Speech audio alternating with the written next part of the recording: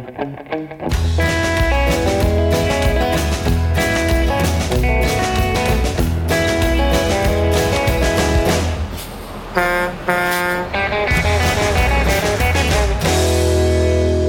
and welcome to another edition of On the Road with Legal Talk Network.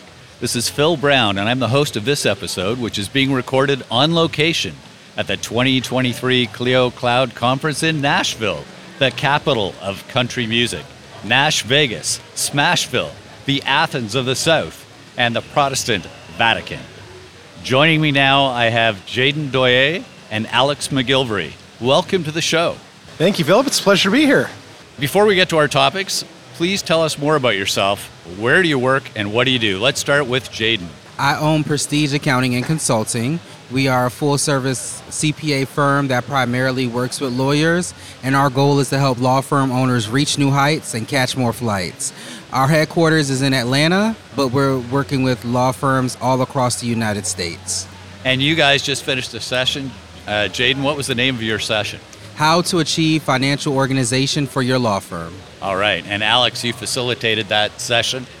Maybe you can tell me where you work and what you do. Absolutely. So I work at Clio. I'm the VP Corporate Controller, which is a long-winded way of saying that I oversee the accounting, the tax, and the financial operations here at Clio. All right. Jayden, one of the things you mentioned in your session today was one of the goals you have is to get lawyers to have 6 vacations and 6-figure salaries. There's an awful lot of lawyers who were in that room who have not achieved that goal. So maybe we can get to there through our little chat today. Can you tell us a bit about your background, why you became a CPA, and why you decided to take on attorneys and help them with their financial organization? Absolutely. So my journey to becoming a CPA started in high school, where I started to take an accounting course, and the work was super easy. That led me to major in accounting in college, work a lot of various accounting jobs before landing a job at a small accounting firm. After being there for 4 years, I became a certified public accountant myself, and I realized that the level of service that we were providing clients wasn't as high as I would like to serve clients. And I believe instead of telling someone how to run their own business, you should start your own. So that's exactly what I did. Right. So I started my own business, and I served a few different areas of professional service providers, but I always knew in order to grow and scale that I needed to pick a narrow niche market. And so I would create a marketing campaign for the niche market. I would do an interview, so I would do a 30-day campaign for each market. And as I was interviewing law firm owners, I realized that there was a great deficiency in the market as far as accountants that served them. There were so many wonderful law firm owners that were at risk for losing their license because they were keeping up with their trust accounts in Excel. And as you know, one mistake in Excel can mess up everything. So I decided at that point, I'm going to be the one to serve small law firms in growing and scaling and making sure that their finances are in order. And maybe I can just ask another question out of that.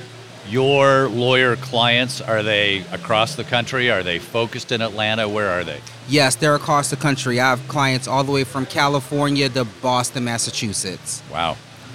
Alex, maybe you can tell us a little bit of your journey to get to Clio. You've been there about 5 years. Sunday, I think you said. That's right, is your anniversary. Big milestone. Maybe you can tell us a bit about the journey to get there. Sure. I started my career, like many other accountants, at a Big Four firm in the audit world. When I started, I didn't really know where I wanted to focus or grow my career, so I just said, open as many doors as possible. So I've worked on a silver mine in Guatemala, Aboriginal government in northern Canada, sort of you name it, I've seen it. And through all that time, I got to spend some time with some tech companies. I was actually Clio's auditor for a few years and totally fell in love with the company, with the mission, with the values, and leapt at the opportunity to join the team when it came. And the team is getting bigger and bigger. Sure is.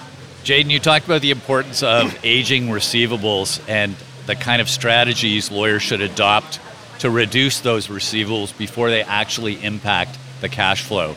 Can you talk a little bit more about that importance and the kind of strategies lawyers should develop? Absolutely. The reality of the situation is you should get paid for your hard work. You should not feel guilty letting someone know that they owe you money for work that you have done. So various different strategies that we help our clients implement include automated billing and using more technology in their billing processes. So whether it's sending automated reminders every day or every few days, sending bills via text or emails, and billing more often. That's the biggest issue. They're not billing enough. Billing once a month is not enough. Ideally, you should be billing at least once a week. And it takes time to get there, but we help them ideally over a 90-day period get to the point where they have the SOPs in place to where they can do that and it not mess up the operations of the firm. And that's great because I know a lot of lawyers are bad at billing. It's probably one of their least favorite activities. They love to practice law. They hate the business aspect, and they need that reminder to get the receivables out there first, get the accounts out there, and if they're not doing it every week, as you suggest, it's going to be another 3 weeks before they even start to reach out to clients to get any return at all. And in addition to that, let's avoid having AR in the first place. So let's create a model where we are making sure that we're replenishing the retainer and we're working off of that, and that retainer never goes to zero. So we're never at a place where we have to say, you owe me money for work that I've already done. Right. And Alex, I know Clio Manage and Clio Grow both have a lot of automation built in so that you can reach out to clients on a regular basis and automate some of the functions that Jayden just talked about. Yeah, exactly. And I would even add another one of our products, Clio Payments. So it turns out the easier you make it to get paid by your clients, the more often they do it. We've seen some tremendous improvement in the aging of AR and how long it takes to get paid as soon as you allow folks to pay by their credit card or get put on a payment plan to break up those larger fees. And one of the things that was brought up in the legal trends report, and Jayden, you mentioned it in your session, is utilization rate, which is billable hours versus the hours that lawyers are actually working. So a lawyer might be working a 10-hour day, but maybe only has 2 hours that are billable. Can you talk a little bit about that and how important it is for lawyers to have an almost continuous examination of their utilization rate? Absolutely. Realistically, a lot of high-level staff members in law firms are wasting a lot of time. And I believe Clio actually put out a report a while ago that supports this theory. And so that is why we have to make sure that the organizational chart is structured appropriately.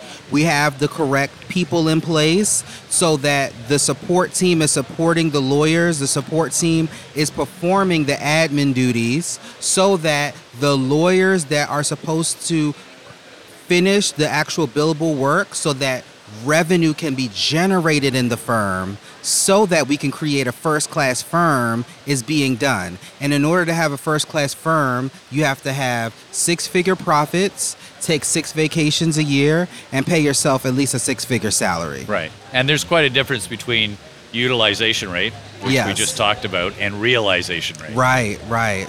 So maybe you can just sort of talk about a bit about budget planning that lawyers have to do. And I know you have a podcast. Yes. So maybe you can just give that a little shout out. But you can also maybe talk about the importance of budget planning for lawyers. And again, that review process of looking at their budget. So a projected budget versus real costs. Well, the reality is a lot of people are not happy with the finances of their firm. And they're not happy with the pay that they're giving themselves nor the profit. In order to make and actually exceed these goals, you have to actually budget and plan for it. So I suggest law firm owners actually do a budget every quarter. And that way they can look at what happened last quarter, make adjustments as necessary.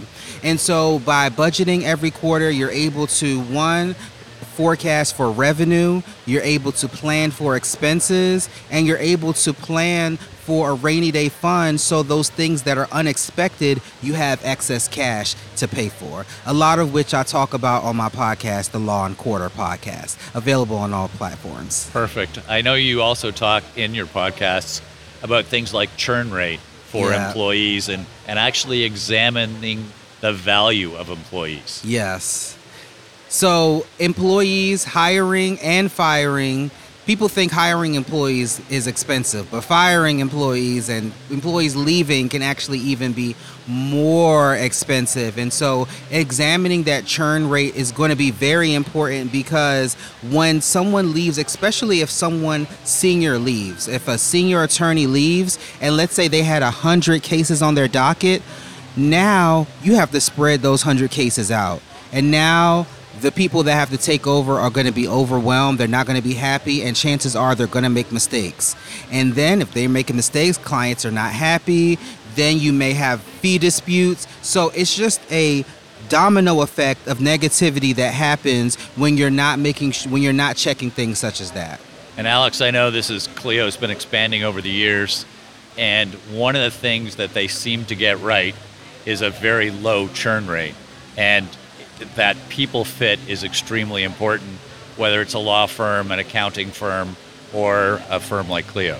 Yeah, absolutely. The employees are the backbone of any organization, and I put a tremendous amount of our success at Clio down to the incredible and extraordinary people that we bring on board and keep on board. I think a major part of the reason why we've seen that success is Clio is very much a values and mission-driven enterprise. And it's written on the walls, it's written on the website. We teach everybody the values and expect them to live them and show up every day. What it does is it gives us a framework where we know you're going to be a culture fit and a great add to our team if you're aligned with our values. And it was another thing that Jayden spoke about great in his presentation today. It expands to law firms as well. You should have a mission that resonates with you personally. You should know what your culture is of your firm, how you want folks to show up, what the right kind of person is, and make sure they know those values so they can self-select in or out. Once you get that part right and you have the right folks, you get this tremendous flywheel effect in place where it just starts to self-reinforce and keep itself going. And if you get those good employees, they will bring more good employees to you. Absolutely. Yes. Jayden, I have another question for you. There are lots of lawyers out there who are very slow to get accountants to help them out. How important is it for an attorney to find an accountant that understands them and their practice? It's very important, because what happens is a lot of law firms will go to the cheapest accountant, and then they mess up their books, and then they come to me years later and it costs them a lot more money to clean up their mess than it would have if they just came to me in the first place. In addition to that, there's revenue recognition. So I'll give you a case study. Client works with an accountant that doesn't understand trust accounting. There was a deposit of $300,000 into the trust account. That accountant coded that to revenue.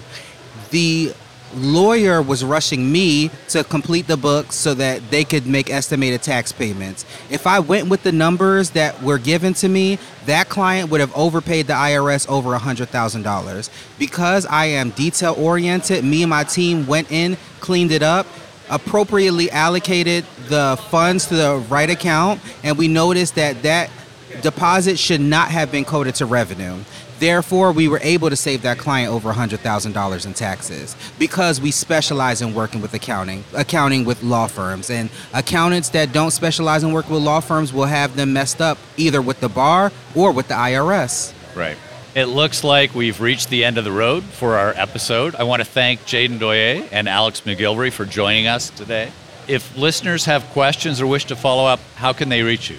They can find me on social media, on Instagram at The Great Jayden. They can find me on LinkedIn at Jayden Doyé. They can email me at jayden@prestigeaccountants.com or go to our website, accounting-atlanta.com. And Alex, how can listeners find you? It's a rare pleasure for me to get to gush and talk about accounting with folks. So if there is anything you need to get in touch with me about, shoot over an email to accounting@clio.com and Perfect. I'll be there. Also, thank you to our listeners for tuning in. If you like what you heard, please rate and review us in Apple Podcasts, Spotify, Amazon Music, or your favorite podcasting app. Until next time, I'm Phil Brown, and you've been listening to On the Road with Legal Talk Network. If you'd like more information about what you've heard today, please visit LegalTalkNetwork.com. Subscribe via iTunes and RSS. Find us on Twitter and Facebook, or download our free Legal Talk Network app in Google Play and iTunes. The views expressed by the participants of this program are their own and do not represent the views of, nor are they endorsed by, Legal Talk Network, its officers, directors, employees, agents, representatives, shareholders, and subsidiaries. None of the content should be considered legal advice. As always, consult a lawyer.